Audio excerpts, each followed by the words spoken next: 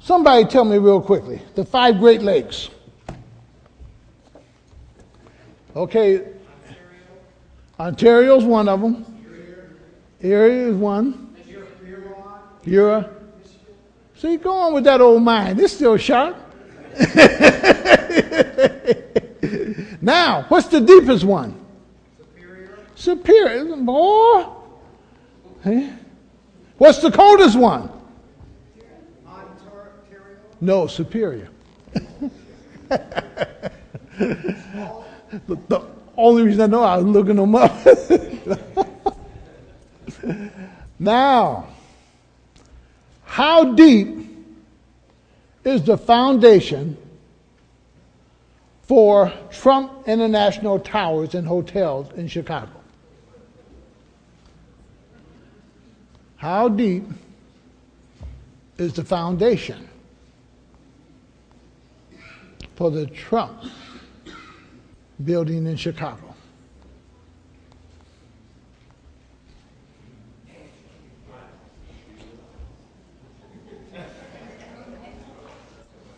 Hey, see, I had to look it up too.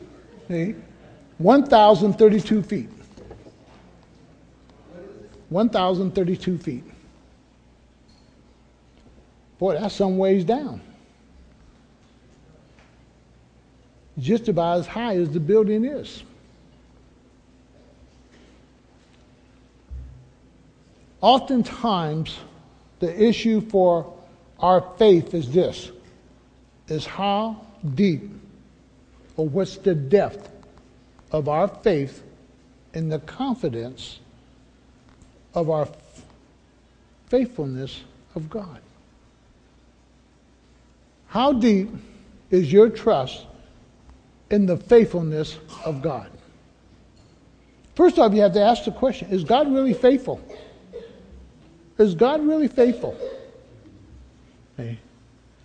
And if he's really faithful, what's the depth of my trust in his faithfulness? Is it 2 inches? Is it a foot? Is it a yard? What is it? Because out of the depth of your believing in the faithfulness of God will come the actions of your faith.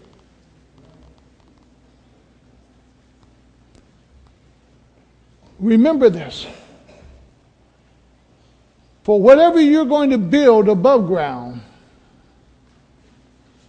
oftentimes has to be greater beneath the ground in order to hold it. And whatever is going to be expressed in you by faith has to be greater inside than what is being demonstrated on the outside.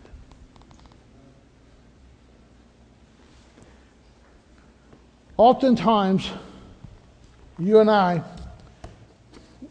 we're challenged by this thing of faith and the clarity of it, the depth of our confidence in God and God's faithfulness. And if I really, truly am determined that God is faithful and I'm going to depend on his faithfulness, that will outline my life. My faith in my God outlines my life. It says what basically I'm going to try to attempt or to achieve in life. Oftentimes, we set goals for ourselves and we want to do certain things, and that's all good. But remember this. Human beings have the potential to be successful by themselves. God did give us, as we say, a brain that we are to use. God did give us certain gifts and talents that we are to use. But oftentimes what we miss is this. Whatever you achieved in the flesh, you could have did 10 times greater in the spirit.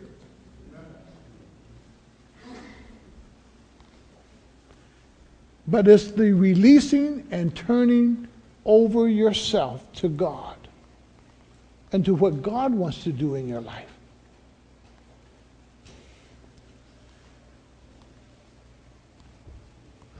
Your dependence or your confidence in God will determine how you live. You teach yourself to depend upon God. That's something you have to teach yourself. You have to be willing to teach yourself to depend upon God. How do you do that? You do that by asking Him to help you. When I used to go on a job, Mr. Jennings, when I worked for Jennings Heating and Air Conditioning, especially on a new job, you had so much time to lay that job out. That means you had to go in, you had to cut all the heat runs and return air runs in. You had a certain amount of time to do that. You had a certain amount of time to set that furnace down in the basement, have it ready to go. You had a certain amount of time when that ductwork came out from the shop to install that ductwork in that house and have it completed. Because his bid was based on your hours or his hours that it would take to install that. So a lot of times I would have to go home and eat and then go back to the job and not get paid for it to be able to keep up.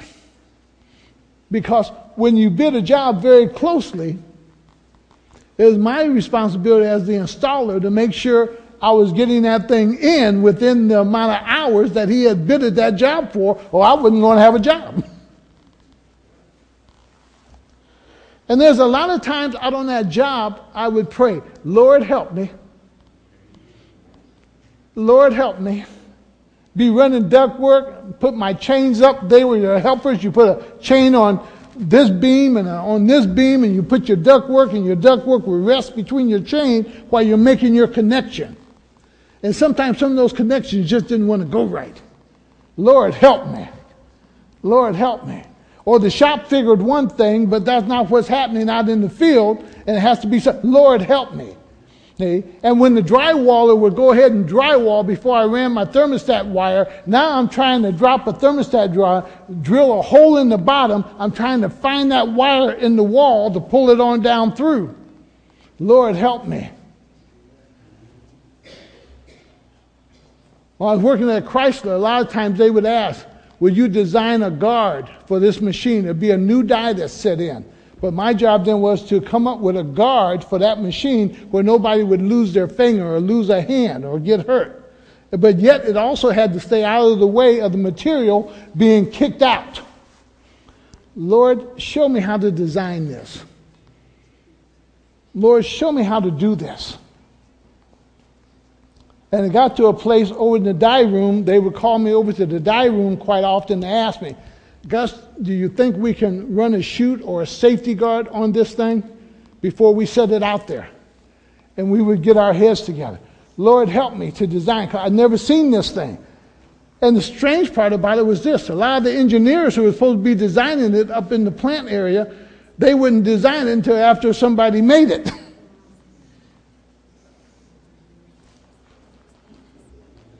It's that area of constantly learning and teaching yourself how to depend upon God. To depend upon God.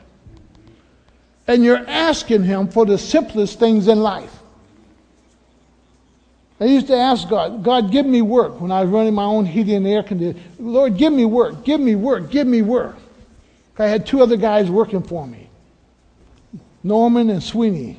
Norman stops by every now and then. He done retired from sheet metal also. But I used to ask, Lord, give me work, bless me with work, Lord. The whole process is dependency upon God. We're dependent upon God.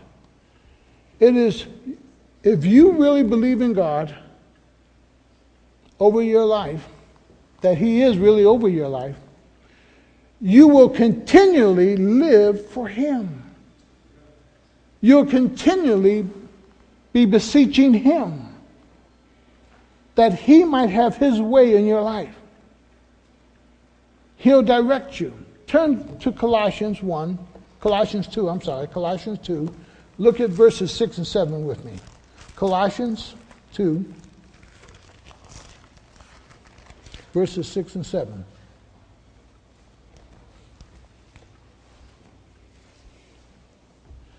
He says, let me get there. Get these glasses adjusted again. So then, just as you received Christ Jesus as Lord, continue to live in Him. To live in Him. Rooted and built up in Him. Strengthened in the faith. Strengthened in the faith. Rooted, built up, strengthened in the faith. As you were taught, and overflowing with thanksgiving. You are taught to exercise faith. And when you are taught to exercise faith, you build confidence in the Lord. If you're not exercising faith, you're not going to have confidence in God. If you're not stepping out in things of faith, you're not going to have confidence in God. Faith is something you have to build, and in building it, you're building it upon a person called Jesus Christ. And every time you step out, because He commands it, and you're trusting Him, and you're believing Him, it explodes your faith. And your confidence in Him goes up. That He is more than able. If you will have patience to wait on God and not be anxious about anything, God will give you the best of everything. If you will not be anxious, and Satan oftentimes will cause us to be anxious. And when we become anxious, we're going to run ahead of God. But if we'll just wait upon the Lord, He'll give us His very best. He'll give it to us. And that we learn how to be content, no matter what our circumstances are. That I'm content. That I'm at peace. Well, I deserve better. I want better. And I want it right now. Can you sing the joys of the Lord in the midst of your discomforts? When you don't have the best, or you don't have what you think you should have, can you be content and still sing the praises of the Lord? See, Peter and Paul both learned that while sitting in jail, they could sing the praises of God. And if that's where God wanted them to be at in jail, they were content. And guess what they did? They witnessed. Because life wasn't over. And they saw that God just put them there to be a witness. I take it every time I go in the hospital now that whoever's in that room with me, God put me there to witness to them. Remember the one Caucasian gentleman that was coming and witnessed to him? And I still have his letter at home. Gus, you'll never know what you did in my life. Even though he committed suicide. And his wife called and we were able to just talk about the Lord. God had a purpose in that. Last time I was in the hospital, this gentleman in the hospital, boy, things he was saying to the nurse, you could tell that he was off. They had him in the wrong area. He should have been up in behavior science. And after talking to the head nurse, she finally came in and she asked me, have you seen any strange behavior? Yes. Y'all have him in the wrong place, and he needs some medication, and he needs this, and he needs that. And they finally moved him out. You know, but I got to witness to him and just share with him that God loves him. Wherever God has you, can you be content? And can you serve Him? There is this foolish confidence in God that He will meet all of our needs. Do you ever sound foolish when you're talking about the Lord to others? It's okay sometimes to sound foolish. What you understand is this: they don't understand the God that you serve. So when you're speaking, as far as they're concerned, you're speaking foolishly. I'll never forget one time when I was working, and this is before I became a pastor, but I was working in this so-called temple of the Muslim brothers, and I was doing some heat ducts for their ovens and so forth, for their fish cooking and their pies and so forth. And the thing is this here. I was sharing with the one brother, the Lord didn't need all this. He fed the 5,000 out of a little boy's lunch. And the man started telling how foolish that is. You really believe that stuff? Yes. And when we speak about our Lord Jesus Christ, there's times we're going to be foolish. And Paul said, I'm willing to be a fool for Christ. I'm willing to be a fool for Christ. In 1 Timothy 1, 8 through 12, where we're going to somewhat camp at and take a good look at Paul, because Paul's confidence in the Lord is what I want to paint a picture of.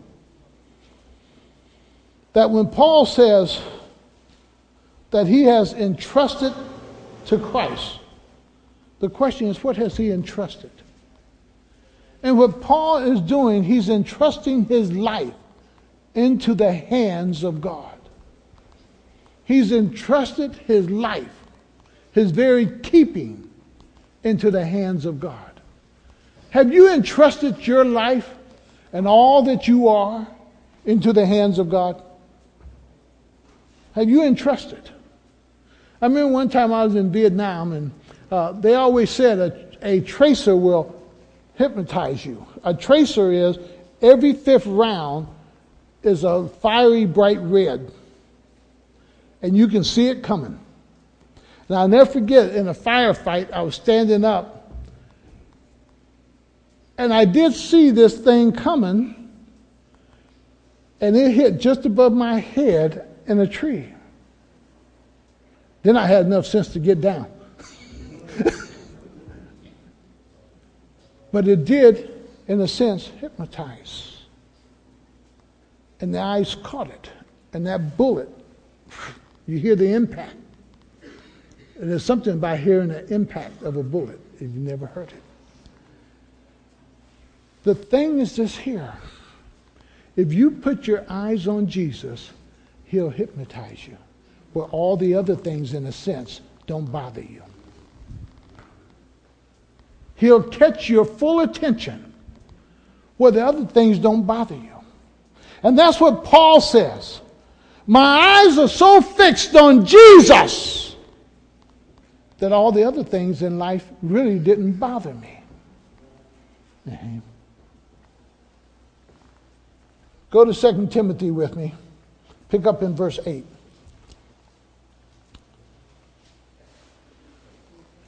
Listen to what Paul says from 8 down to 12. So do not be ashamed to testify about our Lord, or ashamed of me, his prisoner. Look what he invites Timothy to do. And he invites us also. It's an invitation. He says, but join with me in suffering. Join with me. Join with me. Now, a lot of us want to join the Lord for the blessings, but we don't want to join the Lord for what? For the suffering. And understand something about God's preparation for you in life. Usually when God is preparing you for something, you're going to suffer something in that time of preparation. And if you're not willing to go through the suffering, you'll never pass the test for the preparation time for what he's preparing you for. And Paul simply says, join with me in the suffering for the gospel. Now, you're not suffering because of your own desires, per se, or the things that you want, per se. And a lot of times we'll suffer for the things what? We want. Now, I remember one time my daughter, she wrote me a nice little letter, and the letter in it was that she was willing to take whatever punishment it was going to be, that she was going to go do this. And she went and did it. And I had no problem giving out the punishment either. And I wanted you to suffer, and she knew I wanted her to suffer. Hey. And the whole process, I'll never forget, she told, go and kill me. And I said, and I yelled, I'm trying. Hey. And the whole thing, he said, that you suffer for the gospel's sake. For the gospel's sake. How many of you are willing to really suffer for the gospel's sake? What are you doing that causes you to be discomfortable about the gospel? That's taking you out of your norm, taking you out of where you're comfortable at. And he says that you're willing to suffer for the gospel's sake. But look what he says here. Join with me in suffering for the gospel's sake. He don't ask you to use your power, but by the power of God who has saved you. That God equips you, God gives you the ability to suffer and to go through whatever he's asking you to go through. The question is, are you willing? Are you willing? And he goes a little further and he says, who have saved us, now catch the word and circle it here, underline and do something, has called us to a holy life. Catch that. God didn't only save you, but he called you to a holy life. Now, a lot of us today, we don't know what that is. To live holy. Holy is one of those words, consecrated. That we are consecrated. What is to be consecrated? It is a recognition that you're going to live differently. That there's something different about you. Now, the thing about the temple, when they set out all the things about the temple, they consecrated them. Or they made these things holy. What was holy about a fork or a knife or this thing or this poker or that poker? It was just simply this here. It's set to the side for the use of God. And when God says he saved you and made you holy, a life that is holy, without a life that is holy, God can't use you. So we have a lot of Christians that really can't be used because they're not willing to live how? Holy. Not that they're not saved. They're not usable. It's the same thing that happens in corporations. A lot of people work for large corporations, but they just fill space. Because the reality is this here. They never get involved intellectually with the corporation to make the corporation better. They're just there to get a what? A paycheck. And eventually, the corporation finds out and says, I can let you go. Why? You're not really bringing any assets into the corporation. You're not really helping the corporation. You're not really something valuable to us. And what God is looking for, even among his people, those who are valuable to his cause of spreading the gospel and living it out. And he says, you live a holy life. And when you choose to live a holy life because you've been called to that, God says, I've consecrated you for my use. To be used. To be used. I was talking to one of the young men up his goal is to play football. And my question to him, how far can you see down the field? And I asked him this, what does it mean to be hit by the blind side? He said, because you can't see to the left or to the right. You can only see. So you get hit from the blind side. And usually those hits are pretty hard because you're not expecting it. You don't really see it coming. And I said, you know something? Now, if you ask God to help you, guess what he gives you? He gives you the ability to see to the right and the left without really having to turn to it. God helps you in so many ways. He can help you. And the whole process is asking him, getting him involved in your life. And you're the one who got to get him involved. He wants to be involved, but you're the one who got to get him involved. You're the one who has to ask him to be a part of your life. He's called you, he saved you, but look at the second step. that you live holy. That's a choice that who has to make now? You and I have to make in order to be used by him. And oftentimes we ask ourselves, why don't I hear the Lord? Why isn't that I'm not being used of the Lord? Why isn't the Lord doing something in my life that I can see or identify? Ask yourself this question. Are you living holy? He moves a little further from that. And we're going to climax all this in that verse 12. Called us to a holy life, not because of anything we have done. And God recognized you and I can't live that life in and of ourselves. It's something that God has to work out. Now understand, Paul again now is inviting Timothy to come into this life of suffering, into this life with the Lord Jesus Christ for the cause of the gospel and not to be ashamed of it. He goes on a little further. He says, not because of anything we have done, but because of his own purpose. Underline that. God's purpose for who? For your life, for how you live. God's purpose and grace. And this grace was given us in Christ Jesus before the beginning of time. But it is now being revealed through the appearing of our Savior Christ Jesus, who has destroyed death and has become life and immortality to light through the gospel. And of this gospel I was appointed.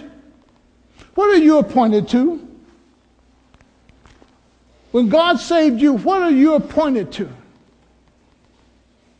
The moment a company hires you, they usually will give you a title or set you in a place where you know this is what you are are to do.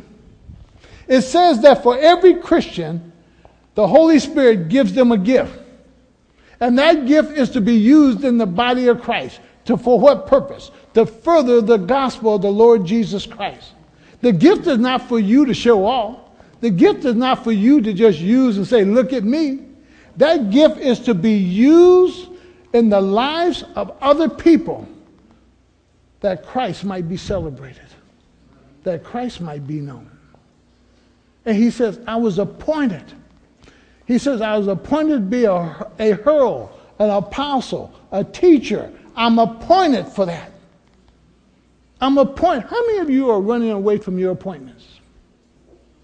Because you don't want to do it. It's not comfortable for you. You don't see yourself doing that. My question to you is this. Have you went back and even asked God, God, you want me to do this? And he says, I was appointed a herald, an apostle, and a teacher. Now into the crutch of what Paul says in verse 12. That is why. This is why. This is why. This is why. Why what? This is why I am suffering for Christ. That is why I'm suffering as I am. This is why I am suffering. I am not ashamed. Yet I am not ashamed of what I'm suffering for. How many of you are ashamed to live out a Christian life in front of your friends? How many of you are ashamed to say that, no, I can't do that because it's not right to do? How many of you are ashamed in front of your peers to say, no, I don't drink. Not that I can't drink. I choose not to drink because of the damage of what I see it does in the world. I have liberty to do anything that I want to do. But all the things that I do may not be beneficial. And for me to get drunk, that's not beneficial. That doesn't bless me. That doesn't bless you. Okay. For me to be seeing somebody else other than just my wife, That's not a blessing. That's not beneficial. Oh, do I have the liberty or the freedom to do it? Yes. Because Christ says, I have the freedom to do all things. I can go do it. The question is it really beneficial to my life or to the glory of Christ? Is it really beneficial? And Paul says, I'm not ashamed of the suffering for Jesus. But he puts it all on the line. He lays it all out there. How many of you have put everything you possess, everything at the feet of Jesus, and have said, Lord, you command me. Lord, you direct me. Lord, you use it however you want to use it. And you even put your own life down there. And you say, Lord, you use me. However you want to use me.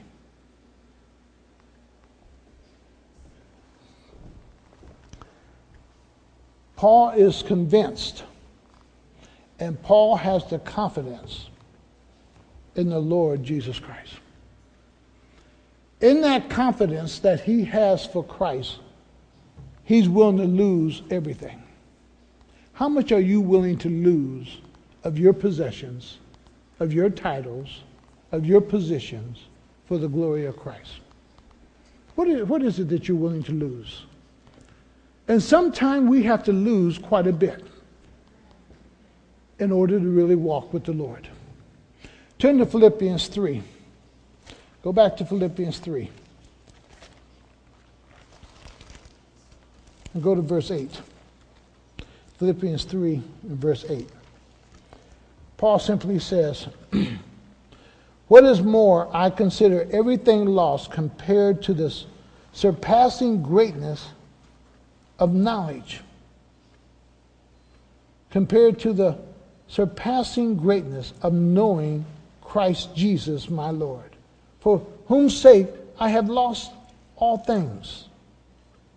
And I consider them rubbish, that I may gain Christ. What is more, in verse 8, I consider everything a loss. What do you consider a loss? What is it that you'll give up that would be a loss for the cause of Christ? What would you walk away from that would be a loss to you for the cause of Christ? Would you walk away from a great career for the glory of Christ?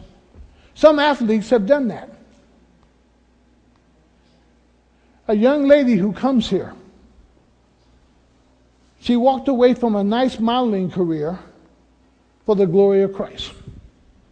And God has blessed her tremendously. The whole process is this here. What are you willing to leave that Christ can elevate you? Because oftentimes we're trying to elevate ourselves or build ourselves. And some things we need to walk away from. And if we walk away from it, God will elevate us. God will lift us up. The thing is, are we willing to count them as loss for the glory of God? And Paul says, what is more, I consider everything a loss compared to the suffering, to the surpassing greatness of knowing Christ. What would you give up just to know Christ? To have a deeper relationship with Christ. What are you willing to lose? What are you willing to forego that you can have a much greater relationship with him? Go to 2 Corinthians 11. Look at Paul's life a little bit. 2 Corinthians 11.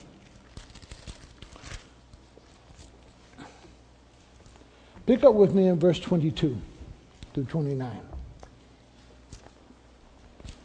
This is what Paul gave up. But sometimes we don't understand giving up. For a African-American young man who went through the area of learning a skill and then working at Chrysler, and the kind of money, Roscoe, we made pretty good money at Chrysler, didn't we, Roscoe? See? And to be a skilled tradesman and to walk away from that money. Boy. And sometimes God calls us to walk away from things. And those are hard decisions. And even to go to an area, the school that I went to, that the Lord placed me at, sometimes I even asked him, Lord, why here? Because I was the only African American on campus. A lot of times, the only African American sitting in the classroom. And I remember one time challenging my professor, and I asked him, Pastor Silva, why don't you come out to an African American church and hear how African Americans preach? You're teaching me one style of preaching, but there's also another style. I remember going through counseling, family counseling, and I finally asked the professor, I said, I want to ask you a question. Could you go to the bank and just on your signature get a loan? There's a lot of things culturally sometimes others face differently than other cultures. And the whole process was to bring in another culture. Here's Paul. He says in that verse 22, are they Hebrews? So am I. Are they Israelites? So am I. Are they Abraham's descendants? So am I. Are they the servants of Christ? Now, in each one of those questions, do you realize there was those who no longer thought of Paul as a Hebrew? There was those who thought of Christ no longer as an Israelite because he now followed Jesus Christ. And you need to understand sometimes, when you accept the Lord Jesus Christ and you really try to live for Christ, people are not going to see you for who you are. And they won't accept you because now you're trying to be something else. And it takes you out of their graces, but you're in the grace of God. He moves a little further. He says, are they servants of Christ? I am out of my mind to talk like this. I am more. I have worked much harder, been in prison more frequently, been flogged more severely, and been exposed to death again and again.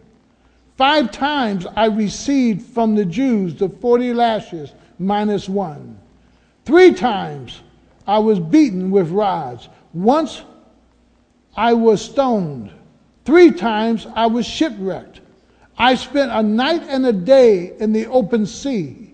I have been constantly on the move. I have been in danger from rivers, in dangers from bandits, in danger from my own countrymen. His own folks didn't like him. And when you really live for Christ, sometimes your own folks try to get you to take a side, and there is no side but the side of Jesus Christ and Him alone. Period. And Paul says, I suffered all this for the cause of Christ. I went through all this because of Christ. What are you going through because of Christ? What are you suffering because of Christ? What have you given up for the cause of Christ? What have you lost for the cause of Christ? What is it? What is it? I believe my son today lives on the blessings of him making the choice when he was playing football and he would not practice. And first it was my rule. On Wednesday, you would not practice football. That was prayer meeting night and we're going to church. And first there was an argument about it. And I just finally told him, you got a choice. You can practice football 4 nights a week, or the 3 nights a week, play on Friday, but on Wednesday you're going to church. Well, the coach is not going to let me. So I went up and I talked to the coach. I told the coach, in my house, there's a simple little rule. we go to church on Wednesday night. And Gus is going to be at church, not football practice. Well, he needs to practice. I said, sir, that's your rule. But your rule will not impose upon my house. Now, if you say he can't play football, that's up to you. I just have to find some other place where he can play. He said, okay, you go ahead. So on Wednesday night, Gus didn't practice. I think today in life, Gus is still being blessed because on Wednesday night, Gus gets the prayer meeting. When he's offered overtime, he won't take it sometimes, because especially on Wednesday. Now, he'll do it Monday and Tuesday, Thursday and Friday, but Wednesday, he don't want no overtime. The only time he's going to really miss prayer meet if he's held over in court, which he can't really miss, that he has to be in court with the people that he represents that's on his list. But other than that, Gus is on Wednesday night. There is something that is a blessing that when we are willing to give up something for Christ, that Christ blesses us in life. It's amazing. It's amazing. And with all my kids, we did that. When they worked, went down to McDonald's, told the manager, they can't work from this time on Sunday because they're going to be on church Sunday morning, but they can be at work by 1 o'clock. By 1 o'clock. That's just the rule. There's things we instill that our kids learn, and then they learn how to practice those things. But they have to start somewhere. Paul had to teach himself. Paul had to be willing to give up certain things. And Paul learned that. And in learning it, his confidence in Christ grew. And therefore, Paul comes to that point. I'm not ashamed of this gospel. Why? It's the way of life. So in Romans 16, he understands the gospel. It's the power of God unto the Jews and the Gentile. It's a power that takes place in our lives that only God is able to give. So he says, I'm not ashamed of the gospel, because it's the power of God that he understands that when he embraces it, God empowers him. It's something that he's not ashamed of. Turn to 1 Peter 4. That's where I want to go, 1 Peter. 1 Peter 4.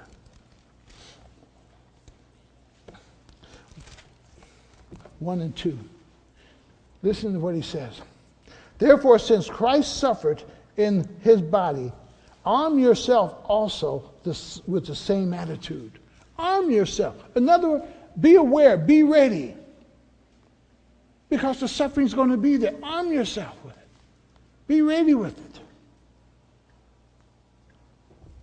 With the same attitude, because he who has suffered in his body is done with what? With sin. It's an identification of dying to self. That when you're willing to let things go, when you're willing to take a loss, when you're willing to miss out on this, that boy, God will bless. A little personal story about myself with another Christian friend.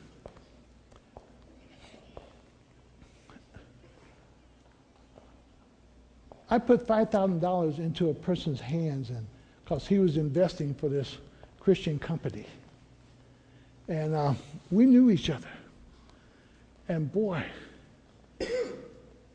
he turned that $5,000 into $18,000. And boy, and I was just jumping up and down, you know. But he stole it from me.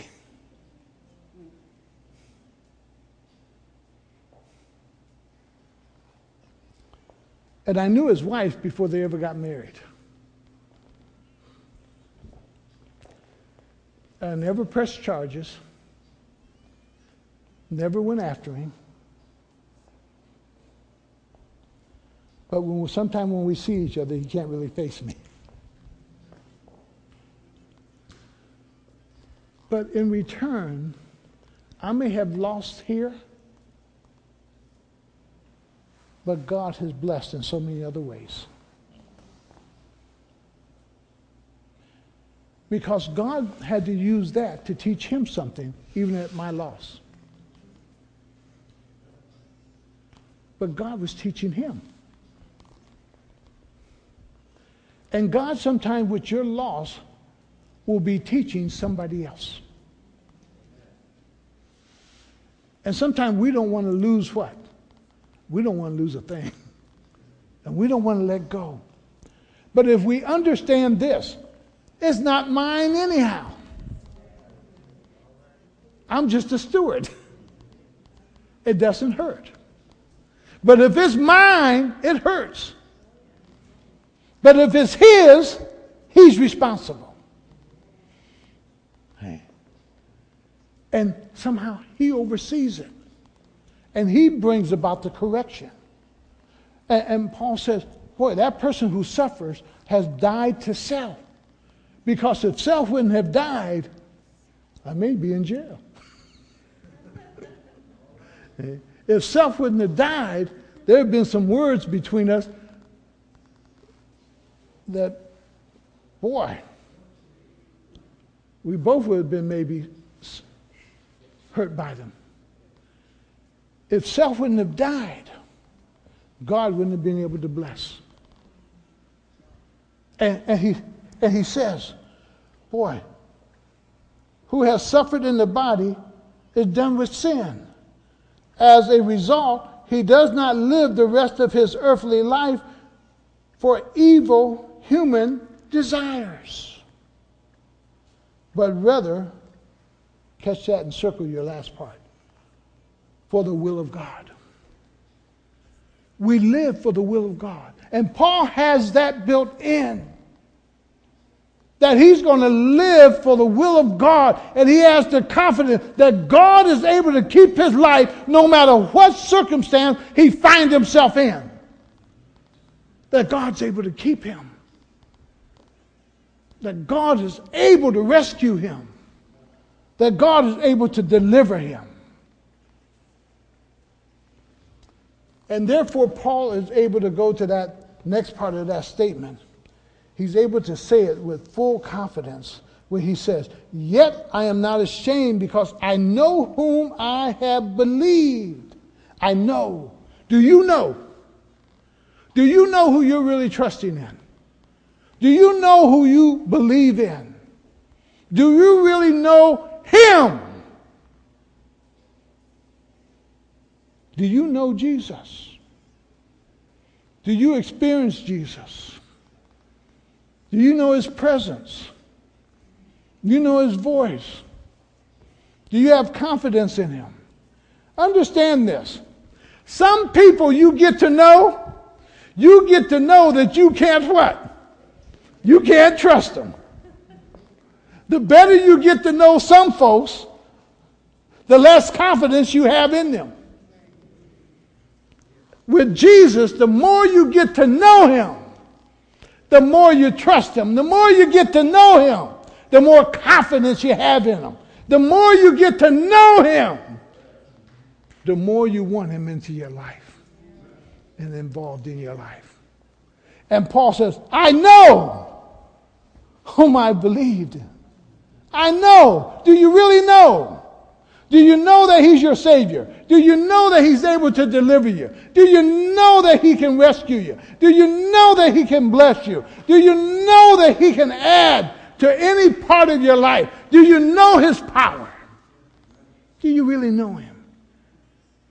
And that's what Paul's talking about. I know. And that's what brings the confidence. The better you know somebody, the more confidence you have in them. Faith, she's not here today, but Faith for years was a cheerleader, and she loved cheering. And she started off with the little football groups and went to Firestone, cheerleading and so forth. I mean, she enjoyed cheering. Then she went to Liberty University, and she tried out for the cheerleading thing, and boy, she made it. But she quit. And the reason she quit, because there they had those towers that they would build, and then you had to tumble off. And she saw one of the men who's supposed to do the catching missed or dropped a young lady. And the young lady wound up in the hospital, and that ended Faith's cheerleading career. Because she lost the confidence in the one who was going to have to do what? Catch. And when you lose confidence, you quit. When you lose confidence, you withdraw. When you lose confidence, you stop performing. But when you have confidence, you go at it 100%. Totally different. And Paul says, I'm confident in Jesus. And he goes at this spiritual life 100%. He gives it all because he has confidence in the one in whom he believes. How fast are you moving? 50%? 70%? 80%? Or are you giving Christ 100%? What is it? What are you holding back? Because whatever you're holding back, it's because of your lack of confidence in the one that you believe. And he says, boy, I know in whom I believe. In Hebrews 11, in Hebrews 12:2, it talks about him being the author of my salvation. Paul knows him as the author of his salvation. He knows him as the one who is able to keep him. He knows him in a very personal way. He knows him as the truth. He knows that when Jesus speaks, he only speaks truth. He knows him as the blesser, the one in whom he can count on blessing his life no matter what's going on. Paul is one of those guys who could have said, over here, I was making a very good living as a Hebrew of a Hebrew, as a Pharisee. I had it made. I had servants. I had people waiting on me. I had people at my beck and call. And then I accepted Jesus Christ, and all I got is people who want to stone me. But Paul says, I count all that loss for the knowledge of Christ. And I know that he's able to provide whatever I have need of. And Paul experienced it. To know Jesus is to know what he can do on your behalf. To know Jesus is to know what he's able to do on your behalf. Somebody called this morning and they said, Pastor, I just need prayer. And they just had surgery. And they said, would you pray for me? And my question was, do you believe that God's able to heal you? That God's able to touch your body? And it came back in the affirmative yes. And we prayed the blood of Christ over that area of the body. And we told God, we believe that we are healed by your stripes. Not only spiritually, but also physically. That we are healed by your stripes. And in the atonement, we receive all the blessings of God through the atonement of Christ. For he has paid it all that I might receive all from God. What's your confidence level when it comes to God? Do you know what he can do in your life? Do you seek what he can do in your life? And what is it that you desire him to do? And whatever it is that you desire him to do, start praying about it. Start asking God to reveal himself, show himself mighty.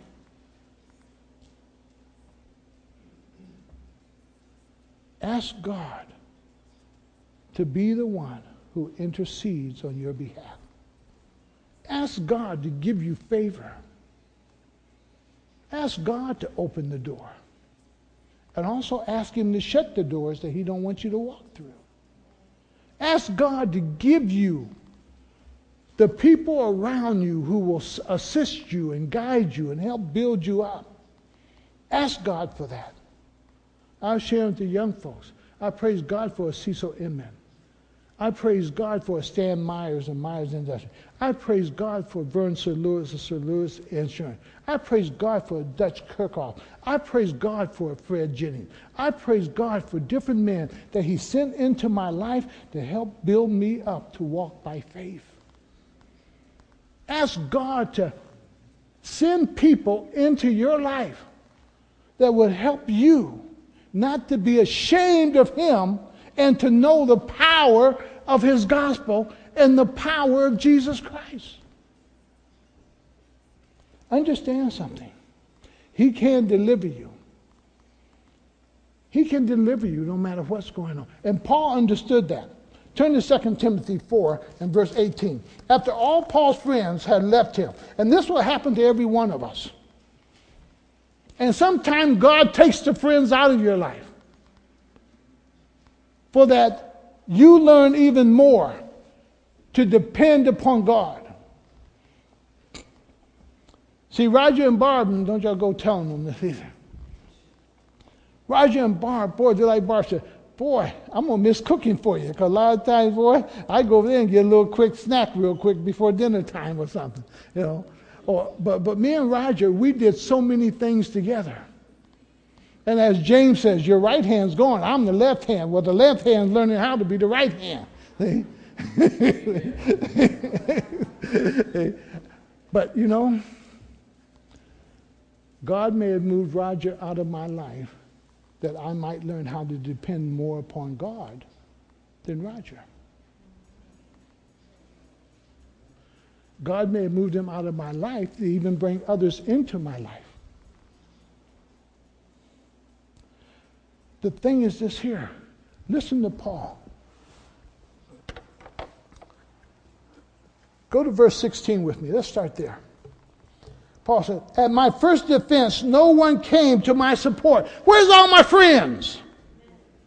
Where's all the people who are supposed to help me? Where's all the people who are supposed to stand up and talk for me? Who's all the people who are supposed to give testimony of what I've done in their life? And Paul said, nobody came to help me. So where's all these friends? But everyone deserted me. May it not be held against them. Verse 17, but the Lord stood at my side and gave me strength, so that through me the message might be fully proclaimed and all the Gentiles might hear it. And I was delivered from the lion's mouth. The Lord will rescue who? Your best of friend won't be there when you really need him. Your best of friend won't be there maybe in the midnight hour of your life. Your best of friend will eventually say at the hospital, well, I'll see you tomorrow.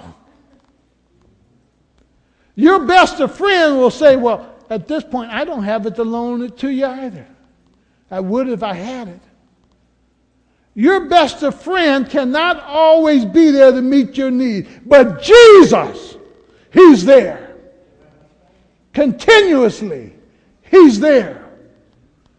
And Paul says, the Lord will rescue me from every evil attack and will bring me safely to his heavenly kingdom. God will do it.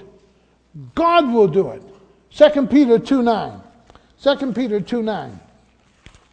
Because he knows how to deliver the godly out of the hands of the ungodly. He knows how to keep us. 2 Corinthians 2:9.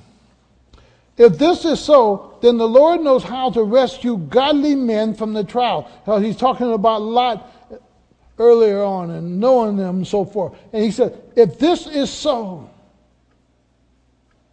then the Lord knows how to rescue godly men from trials and to hold the unrighteous for the day of judgment.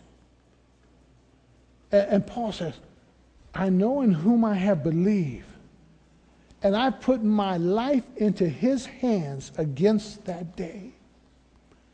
When that day of judgment comes, I know I'm safe. Why? I'm in Christ Jesus. And God's wrath is not appointed unto me. Why? I'm in Christ Jesus. Why? Because I'm clothed in the righteousness of Christ. Why? Because I'm covered by the blood of Christ. Why? Because I've been purchased with the price of who? The life of Jesus Christ. I'm secure in Christ. I know in whom I have believed. I know. Do you know? Do you really know who you believe in? Who you're trusting in? Who can deliver you? Who can rescue you? Who's able to keep you? Do you really know? And understand this. Paul says, I know him. And one of the reasons I know him is through the experiences. And when you read, we don't have time to go to Matthew 14, and you hear Peter saying to Jesus, bid me to come. Bid me to come. People understand one of the ways in which your confidence grow in God is that you ask him, bid me to step out. Step out in what? In faith. And Peter had to step out in faith. Peter knew it was impossible for man to walk on water. But what God often calls his children to do is to walk in areas of impossibilities. That when man says this cannot be done, and man uses all his logic, man uses all his facts, and man gives you all his reasons why this shouldn't be, and this shouldn't happen, and this cannot happen, God says, come. But when God says come, the issue is this: will I step out?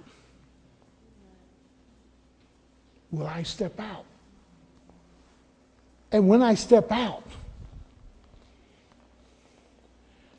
you know, what Scripture gives us about Peter when he steps out of the boat, that he's walking, but then it begins to talk about he looked at the storm, he began to sink. What Scripture doesn't tell us is this: is the joy that took place for Peter himself to take one or two steps on water without doing what? The joy of that. Could you imagine Peter? I'm walking on water. I'm walking on water. Hey, you guys in the boat, look at me. I'm walking on water. And the thing is this here. The confidence. Now understand this sometime about our confidence. It can go and what? Come. But we're always building on it. Boy, God gave me the victory in here. And boy, I got great confidence.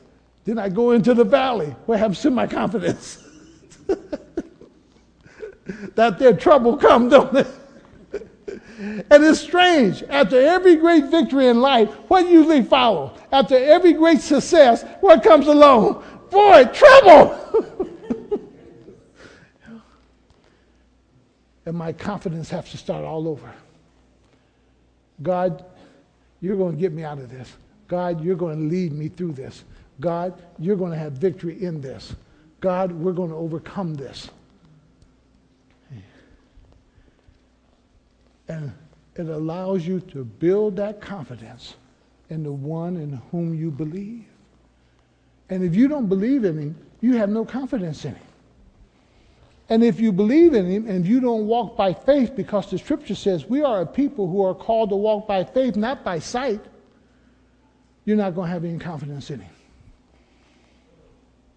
If you're a person as a Christian that can only walk by what you figure out and what you see, you will not have any confidence in God. For it is in confidence that your faith is exercised. It's in confidence that you say, my God is able. It's in confidence that you're able to believe God to achieve what he's going to achieve in your life through you. It's in the confidence of God that he's able to do it. Turn with me real quick as we get ready to close to Isaiah 50 and look at verse 7 with me. Why don't you look at just 2 or 3 more verses and then we're going. Isaiah 50. Because here comes part of that confidence building. Isaiah 50, verse 7. He says, Because the sovereign Lord helps me. Boy, I like that. Because the sovereign Lord helps me. Because Paul said, though I was out there in the ocean for a day and a half, God helped me. Though I experienced 3 shipwrecks, God helped me. Though I was stranded on an island and bit by a serpent, God helped me. Though I was in prison, God helped me. Though I took the beatings, God helped me. The sovereign Lord will help you in every area of life. He will help you. He says, the sovereign Lord helps me. I will not be disgraced or put to shame. Therefore have I set my face like flint. And I know, look at the confidence again. And I know I will not be put to shame. I know that. As a Christian young man, a Christian young woman, how many of you really have the confidence? You will not be put to shame in front of your peer. Though they may laugh at you at the moment, you will not be put to shame because you stand up for Christ. I will not be put to shame. Why? Because of the one who is helping me. The one who is helping me. Turn to John 4, the woman at the well. Listen to what those who hear later on, how they respond. Because there's this part here now that God reveals himself. And that God is speaking to them. And they begin to recognize it. In John 4, 41 through 42, he simply says, and because of his words, many more became believers. Jesus had spoken to this woman, the Samaritan woman at the well, and boy, she goes back to the town. She's telling everybody, and they urge him to come and spend a couple of days with them, and he does. And because of his words, many more became believers. They said to the woman, we no longer believe just because of what you said.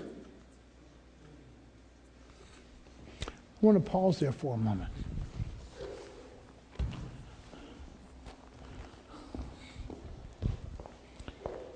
In your relationship with Jesus Christ. Now, some people are going to say, well, Pastor, you're walking on thin water now. No, I don't think I am. This is always my foundation. This is always my basis. Okay? But because I believe this and I accept the Lord Jesus Christ, and this cannot tell me everything about God. And the Word itself tells me that in John 20 and 21. That Jesus Christ is so much more. All the books of the world, there wouldn't be enough space in the world that it was all written about him. But the Holy Spirit that is in me continues to teach me.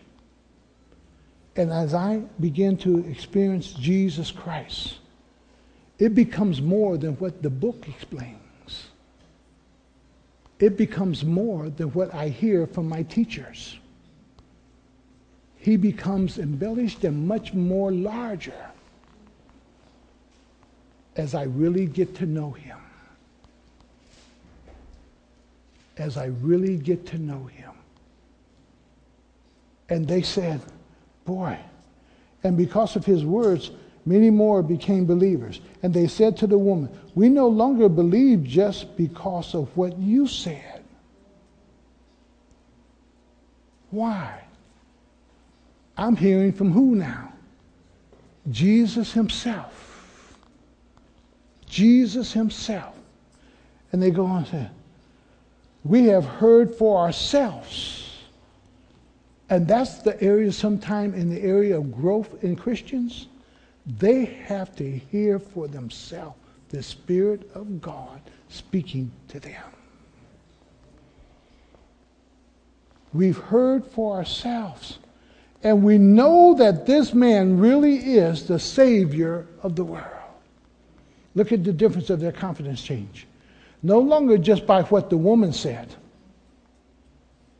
but now, because they're experiencing Jesus there in their midst, it's much more. Much, much more. much more. And when you experience Jesus, and there's a time that you need to get alone and just you and the Lord, and you experience him just for yourself. Not about what the pastor said, not about what the teacher said, not about so much what the word says, but that you are in his presence experiencing him.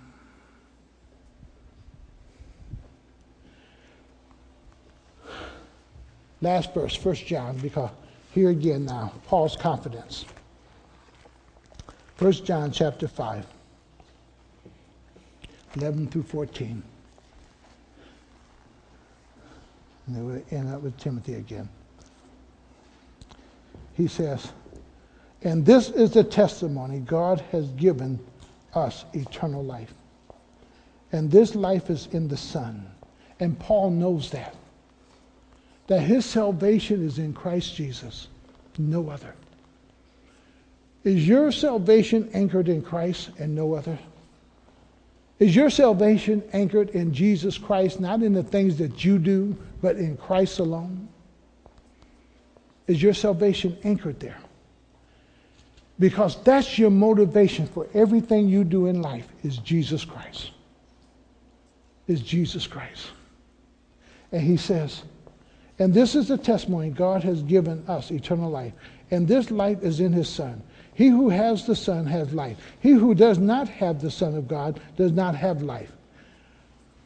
Write these things to you. I write these things to you whom believe in the name of the Son of God, so that you may, what? Know. Paul says, I know in whom I believe. And the scripture is saying that you are to know him. You are to know him, so that you may know that you have eternal life. You're not guessing about it. You're not in it and you're not out of it, but that you know it, and you know it for yourself. And Paul says, I know in whom I believe. Why? Turn over to John chapter 3, first John chapter 3, and go to verse 24.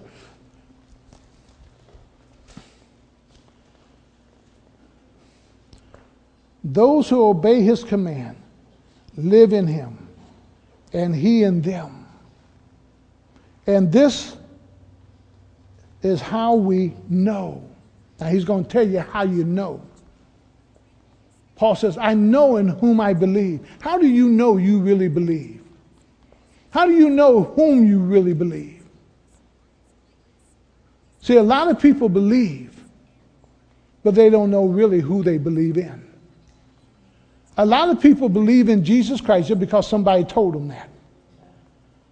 But they're not convinced by it themselves. And the thing about salvation is this. You have to be convinced in and of yourself that Jesus Christ is Savior. Not that you just done something that somebody told you to do. Because the problem with that, you just do what somebody told you to do. What you did, you pleased somebody else. You didn't really please God. You did something just to please a grandma or grandpa or mom or dad or husband or wife, and you came forward. You did it to please man, not God.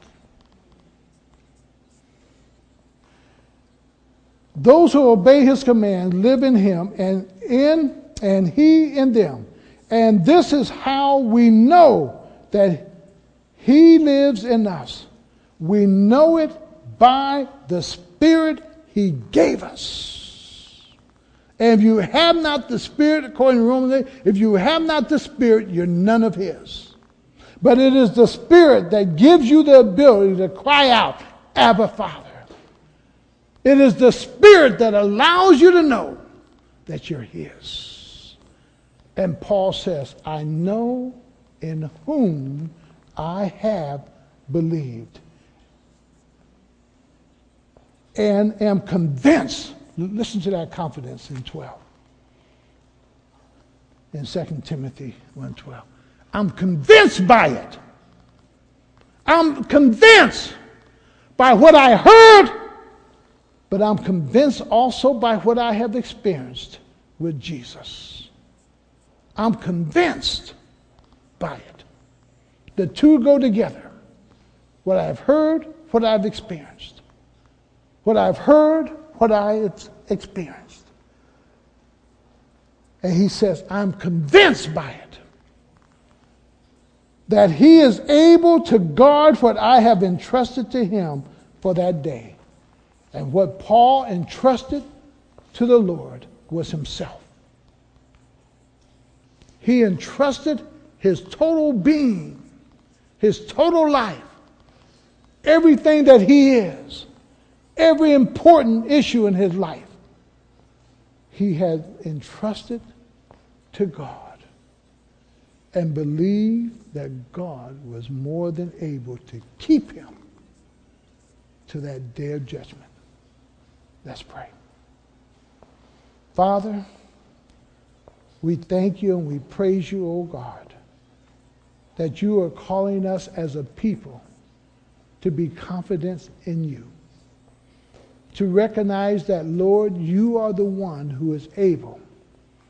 You are the one who is able to provide for us all that we have need of. And that, Lord, our confidence is in you from the very moment our eyes are open to the time that our eyes close. Our confidence is in you.